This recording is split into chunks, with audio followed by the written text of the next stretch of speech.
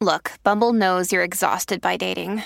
All the must not take yourself too seriously and 6'1" since that matters. And what do I even say other than, hey? Well, that's why they're introducing an all-new Bumble with exciting features to make compatibility easier, starting the chat better, and dating safer. They've changed, so you don't have to. Download the new Bumble now. This is Optimal Living Daily, episode 2464, Emotional Concussions by Steve Pavlina of stevepavlina.com.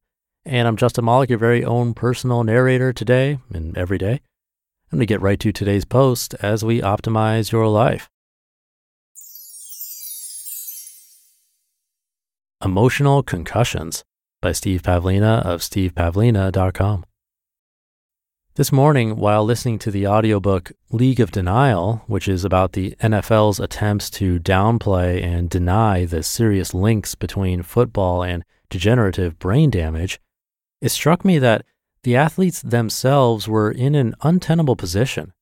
Imagine trying to defend yourself while suffering the many problems of a dysfunctional brain, including memory loss, severe mood swings, and an inability to concentrate. And imagine doing this when you've been part of a macho culture that teaches everyone to just suck it up and deal with the pain.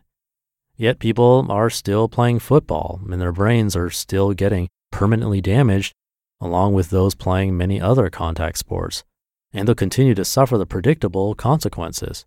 Our brains are not battering rams. This got me thinking about the emotional equivalent, whereby people subject themselves to doing long-term damage to their minds through emotional neglect. For instance, people deliberately take heartless jobs to pay their bills, subjecting themselves to a form of long-term emotional abuse. They overwork themselves and refuse to make sufficient time for play and relaxation. They neglect their health. They fail to practice good stress reduction methods. Again and again, we see the pattern where emotionally concussed people put themselves in situations where they'll clearly be subjected to further emotional concussions, like the football player who takes a hard pounding, sees stars for a moment, and goes right back out on the field again. Deep down, I think many people know this will take a toll on them, but what they don't necessarily see is that their damaged and neglected emotions are making it worse for them. Their concussed hearts are inviting further emotional concussions to occur because the heart isn't aware enough to say no to that. When your emotions are functioning well and you consider taking a heartless job, your feelings will scream at you. What are you doing? No way, we're not doing that. You'll feel the intense wrongness of an idea that isn't heart-aligned because your emotional intelligence is working properly. Hence, if you seriously consider taking a heartless job, consider that there may be something very wrong with your emotional intelligence. If your feelings were functioning properly, they wouldn't steer you down a path that's likely to invite further emotional concussions, just as a rational and fully functioning brain wouldn't encourage you to bash your head around.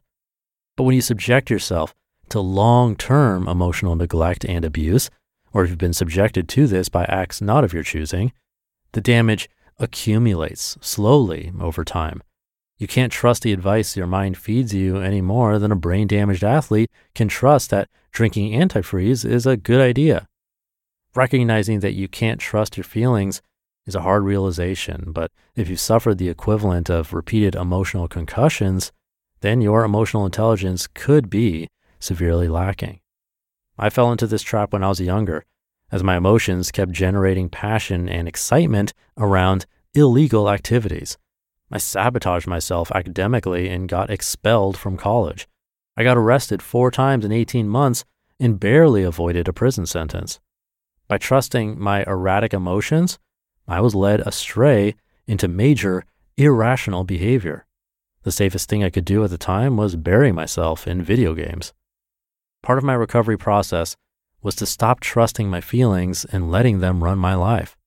Another significant part of the process was that I started cleaning up my diet and exercising regularly. That helped rebalance my feelings, and the further I went down that path, the more I was able to rebuild trust and stability with my emotions. Now I trust my feelings implicitly. They're a tremendously valuable guide, especially in business and relationships. I naturally find my head and heart agreeing on a wide variety of decisions. I feel more emotionally resilient these days, and my feelings naturally steer me away from situations that would predictably invite emotional concussions. But the toughest part of recovery was to admit and accept that I was doing the equivalent of concussing myself. I was ruining my own life, and I absolutely needed to stop putting myself in situations that were going to invite further self-damage. I feel lucky that I was able to turn around and go a different direction. Not everyone is so lucky. If there is to be any kind of recovery, facing the truth is the first step. Denial must stop for healing to be possible. When you look at your life and the situations that you invite and accept, do you need to make some kind of admission to yourself about a pattern of emotional self-concussion? Are you repeatedly showing up to situations that will predictably lead to more emotional concussions? Do you imagine that a fully functional heart-brain alliance would advise you to do what you're currently doing with your life? Self-trust is wonderful, but it needs to be rooted in rationality. If you're inviting physical or emotional concussions through your decisions, admit to yourself that this isn't rational behavior. Accept that it's time to embark on a journey of healing. That journey may or may not succeed, but there are countless stories of people who have recovered from great physical and emotional trauma, and a common starting point was deciding that healing must finally become a priority. You just listened to the post titled Emotional Concussions by Steve Pavlina of stevepavlina.com. Thank you to Steve. A really interesting parallel there between American football players, or I'd also think rugby players, ice hockey players, UFC fighters, boxers, and so on.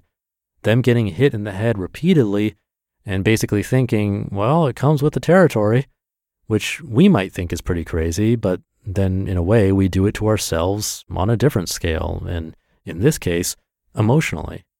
And I can see that point. Emotional issues like anxiety, depression, mental illness, these things aren't always easy to talk about or bring up with friends and family or teachers and coworkers. It's easy to think that it's just part of life or part of who we are, just like a sports professional would feel that way about physical harm. But what we don't want to happen is realize too late that a lot of the damage could have been prevented with a bit of time and attention. The questions Steve asks in this article could be a great place to start. So if it hit home with you, definitely think about it a bit more today and see what you can do to start healing. And with that, have an emotionally healthy day, hopefully a physically, mentally, and spiritually healthy day as well. And I'll see you tomorrow where your optimal life awaits.